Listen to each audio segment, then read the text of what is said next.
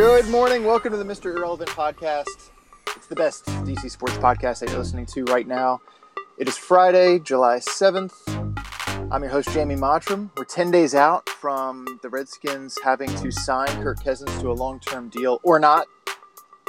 Here to talk about that, among other things, is a longtime friend of the site, first-time guest on the pod, Matt Turrell.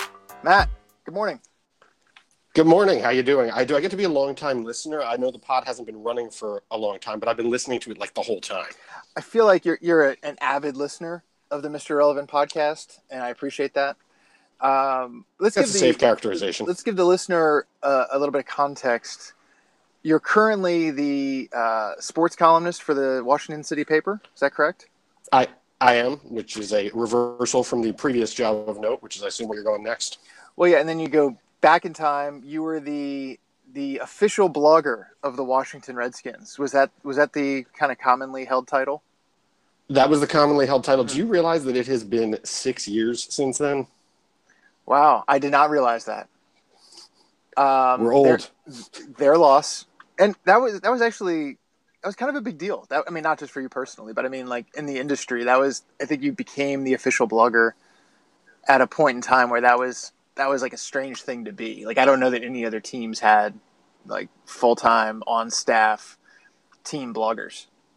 That was what they claimed. I think they always sort of overstated that a little bit, but yeah, the Redskins overstated something unheard of. And it's possible that not only did they overstate it, but they might have misrepresented some facts about who and had not done things prior to them. But yeah, no, they made it a big deal, and they were determined to make it like a thing. They looked up to, you guys and Dan Steinberg and whoever was out there, and they hated Jason La Canfora as a blogger, and so they wanted someone that they could love or hate of their own.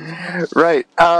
Did they ever issue a press release about how like the blog got 8 billion page views or like impressions or anything like that? Any kind of overstated metrics? No.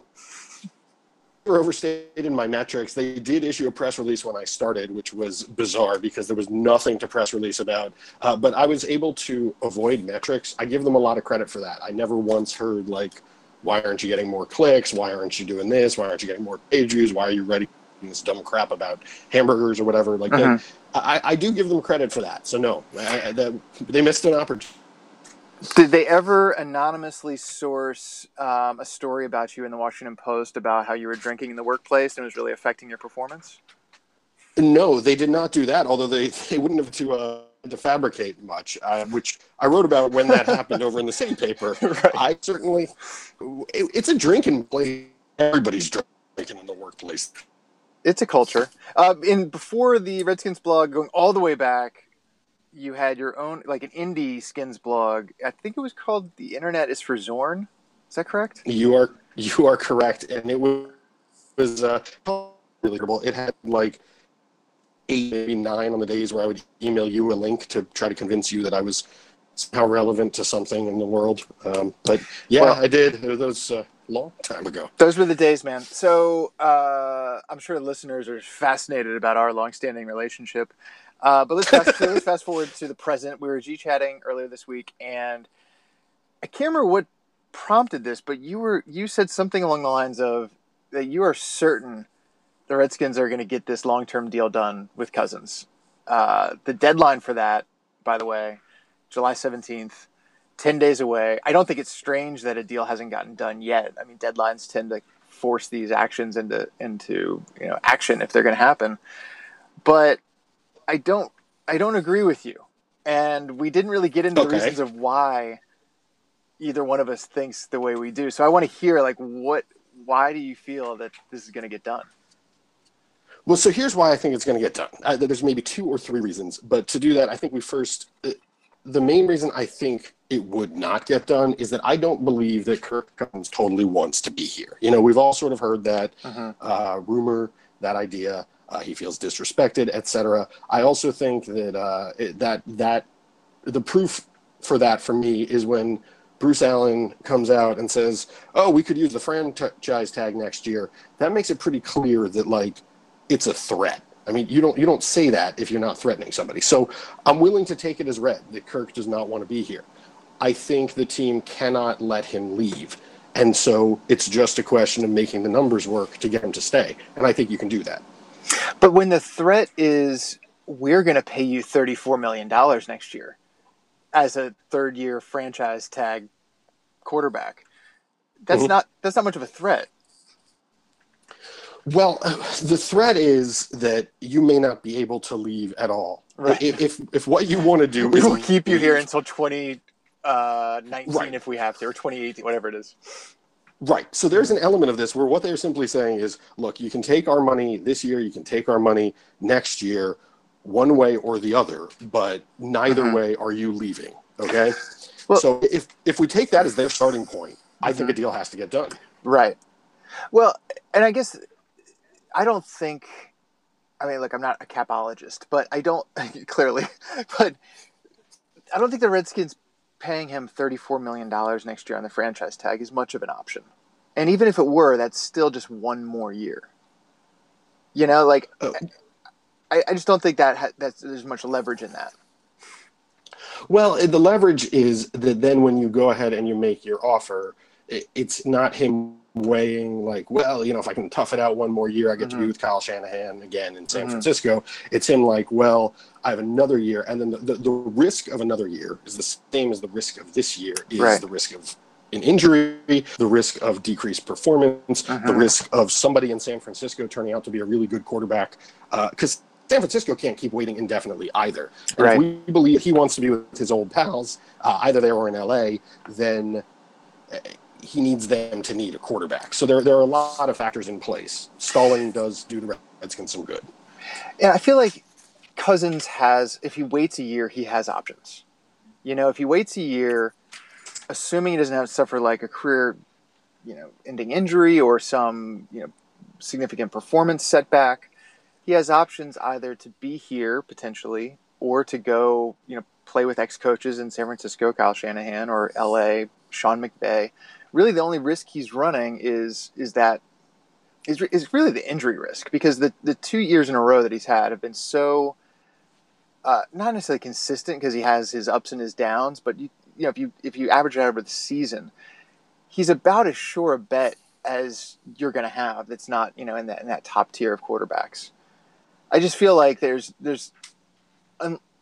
if he has any inkling that he doesn't want to be here, why not just wait another year? Well, so then that's the next step. We've figured out how you can threaten. The next step is you have to figure out how you incentivize. And I think you can structure a deal that incentivizes him to stay, and not only incentivizes him, but incentivizes his agent to stay. Because all the agent is going to care about is that the numbers look bigger than Derek Carr's numbers, that you can hit a few, you know, round numbers on things. You know, 75 million guaranteed, 107 million over the life of the contract. You know what I mean? Like any numbers like that they can leak out there makes the agent look good, and then makes the agent encourage Kirk to take the deal. And it seems to me that all of this lays it out so that the framework of a deal is obvious. Okay, we know if we assume they would franchise him next year, we know they've already franchised him this year. That means you need to guarantee starting at $59 million, because that's what he would make this year and next year if you do the tag thing. You're going to have to sweeten it past that. So you're going to, you know, guarantee probably, I don't know, I think the version that I have has him guaranteed something like $100 million. But essentially what it's going to come down to is if the team is willing to take the risk of guaranteeing probably 3 years of his contract, fully guaranteed against everything, including injury, I don't think he'll be able to say no, plus a signing bonus. I think that puts the numbers to the point where he would be an idiot to say no. And if he says no to that, it means he really hates them. Right. Which may be the case. I mean, who knows what's happening in Ashburn. We do know that there was like a really ugly episode that just this offseason with Scott McCloughan. So I mean, it's a great situation on the field for him, you know, like at the offense that is kind of built around him, with the line being, you know, already good and intact and probably getting better, and most of them are locked up for the years to come. You've got good players at skill positions. You've got a coach that you had relationship and a good relationship and success with. All the on-field stuff is good, but the front office stuff is kind of a shit show. Let me just stop there though to talk about the Derek Carr contract, or at least state the numbers. Derek Carr got $125 million over 5 years with Oakland / Las Vegas. This is something I don't understand, but I'm hoping that you do. The deal was $70 million guaranteed, but only $40 million guaranteed at signing. Like, what is the $70 million guaranteed? Is that truly guaranteed if it's not guaranteed at signing? Like, what's the delineation there? I don't know. I wish I could answer this better. This is a professional podcast guest 101. No, I don't know. It could either be that it is guaranteed not against injury. It could be that it is just guaranteed down the line, but not at signing. I honestly don't know. That right there is a guaranteed piece of shit. Like, yes. Yeah. You know what I mean? Like, it sounds like it's like guaranteed with like air quotes, like guaranteed at signing is like, that's the money you're going to get for sure, no matter what. And then like the rest of it, maybe, I'm not sure, but okay. So, Mike Jones in the Post, just to throw some more numbers out here and kind of also get to your contract that you referenced a moment ago. But first, Mike Jones in the Post said this is what he thinks is going to be needed to get it done. $58 million in guaranteed money at signing, which is agreed. This year's franchise salary of $24 million plus next year's of $34 million. So $58 million guaranteed at signing, and around $75 to $80 million in total guaranteed. So maybe an additional $20 million in guaranteed money. An average annual salary of $25 to $27 million. So over 5 years, that would put Cousins at about in that 125 to 135 range. Slightly bigger than Carr's deal, would be the biggest quarterback contract of all time, but not like crazy out of step. How does that compare to what you think will be needed to get it done? It's actually pretty close. I mean, I will.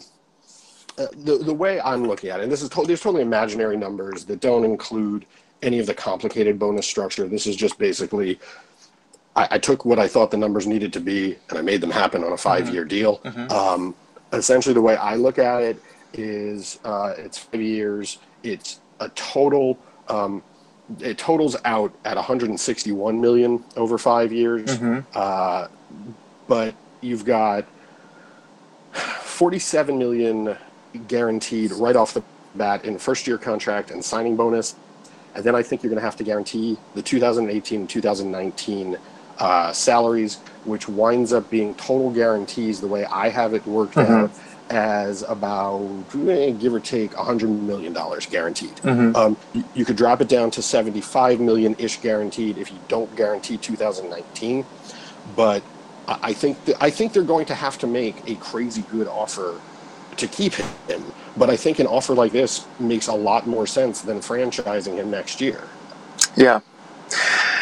That's a crazy amount of money, and I couldn't necessarily see him turning it down. I mean, it's not crazy. I feel like if he went hit the market next year and was on the open market, he'd be looking at something in that range of like $30 million annual, with tons of guaranteed money, and would really blow out the kind of QB pay scale, versus what we're talking about now, where it's just him negotiating with the Redskins. I don't know, man. I mean, I hope they get it done. I want him to be on the team. I just don't see why, unless they come out with something crazy, something that's really out of step with what Carr just got.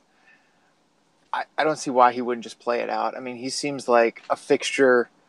He's going to have like 4,000 plus yards. He's going to have like 25-ish touchdowns. The Redskins are probably going to be in that 500 range, maybe competing for a playoff spot. If they're not, it's probably because other things fell apart, not necessarily Cousins. There's plenty more to fall apart. Right. And, he would still be worth, if all that happened, he would still be worth, something like what Carr got on the open market, I would think. I mean, I don't know. It's hard to say. But I think the only reason you would sign a deal now is if you know that you want to be a Redskin for the next 4 or 5 years. And I don't see why that would be the case. I think you consider signing it. I think you have to worry about injury. I think you have to worry about the Teddy Bridgewater thing.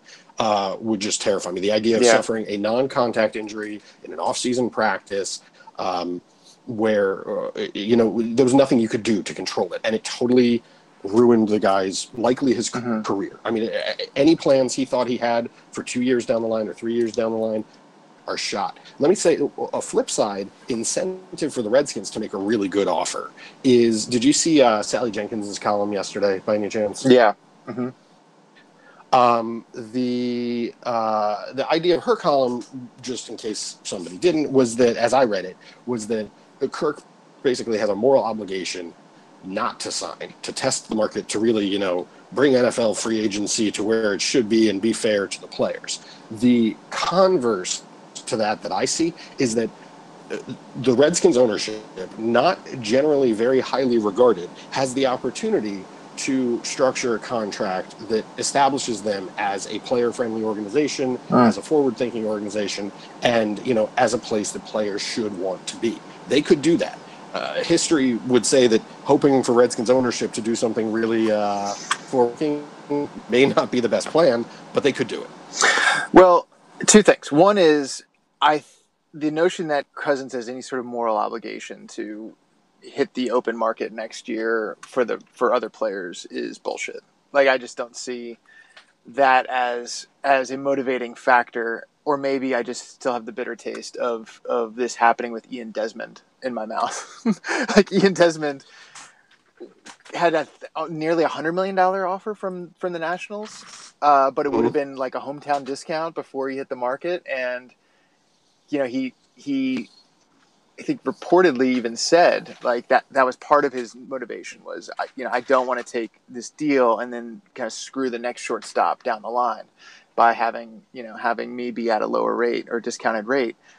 And then, things went south for him. And I think his contract, when he hit free agency, the one that he got with the Rangers was like $75 million smaller. But anyways, that's the one thing.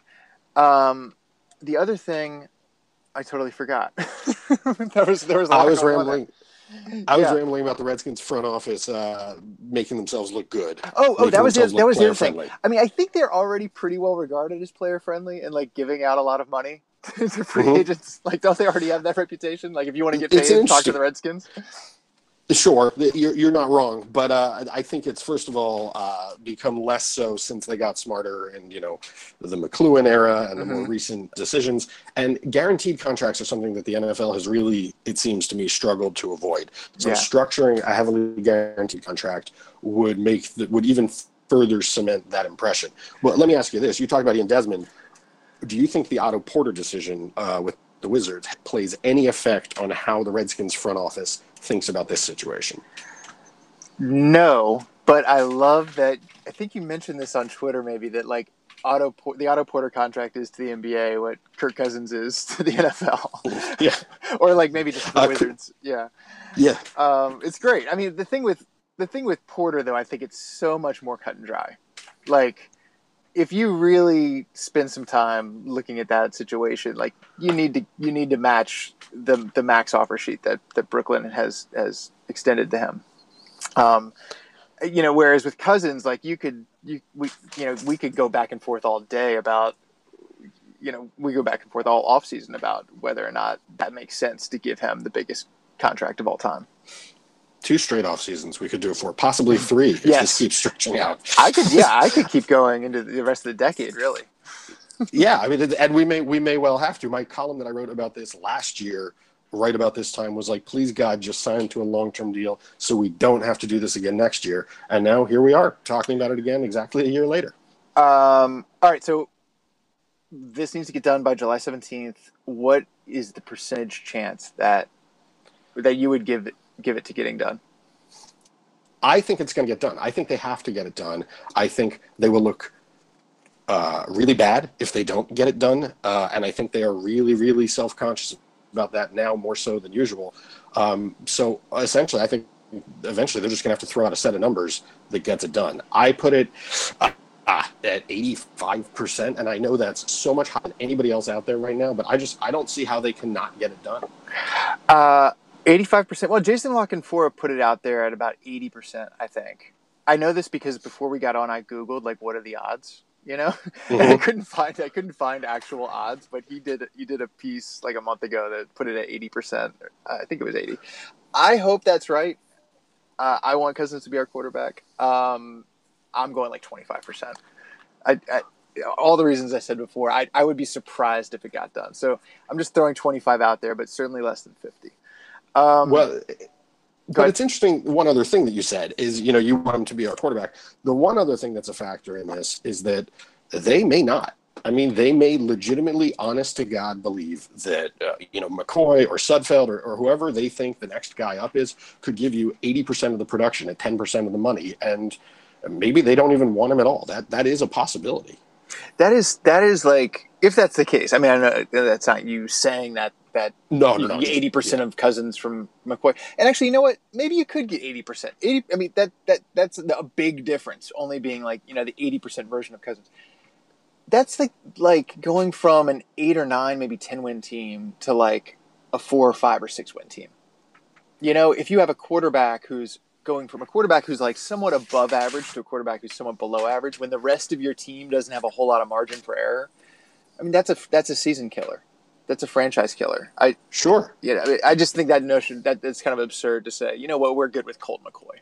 Well, I mean, but don't forget, this is an organization that did exactly that when they hired Jim Zorn. They did exactly that when they hired their blogger. They said, we can get 80% of a Jamie Montgomery, this random dude that literally no one on earth has ever heard of. And that's great. It didn't work out so good for anybody involved. So maybe that is the way they think. Colt McCoy of Redskins blogging circa 2007 or whatever.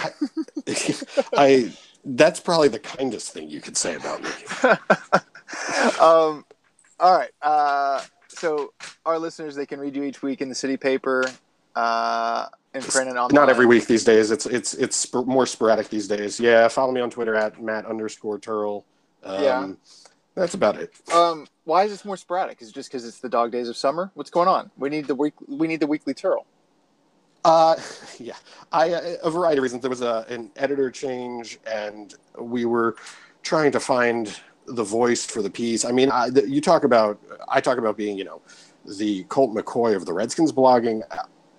City Paper sports writing to me will always and forever be Dave McKenna. Mm-hmm. I have yet to write a single column that I would put at 60% of Dave McKenna, let alone 80, probably not even 50%.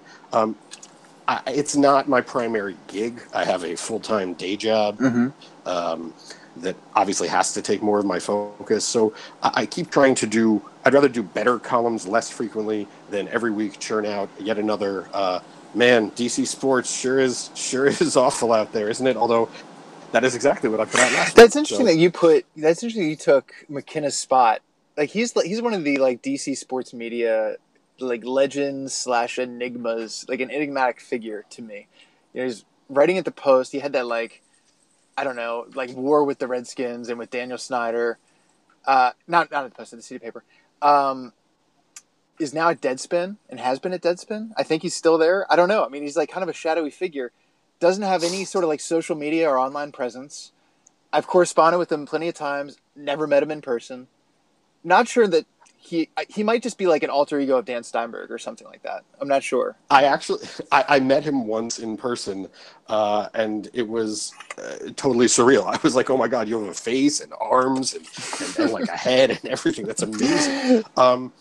Yeah, no, it's bizarre. What I find bizarre about his work at Deadspin is, like you said, he shows up once every few months and drops, usually a 10,000 word, something awesome, researched awesome piece, but that then gets like no traction because he doesn't have social media or whatever. But like, it's very rare that McKenna's pieces get the attention that I think they deserve. Mm-hmm. So anyway, so he's still out there doing it. I'm here. I get 750 words to be like, hey, here's what I think. And it made more sense to split it up a bit than to force it out every week. Well, maybe one day you'll be the Nate Sudfeld of enigmatic ex-DC sports media figures. Doing a podcast like this is not to help me, lower my Q rating. You're killing her. All right. Well, dear listeners, if you made it this far, bless you. Thank you. Seriously. Yeah, email me just for confirmation, so I know that we actually had people that made it this far. Send him the code phrase toothpaste. right. Coupon code MeUndies. Follow Matt at Matt Turrell. Matt, thanks for joining us. We'd love to have you back. And no matter what occurs with Cousins in the long-term deal situation, I think we should all just count our lucky stars that we have a quarterback who's good enough for us to actually give a shit.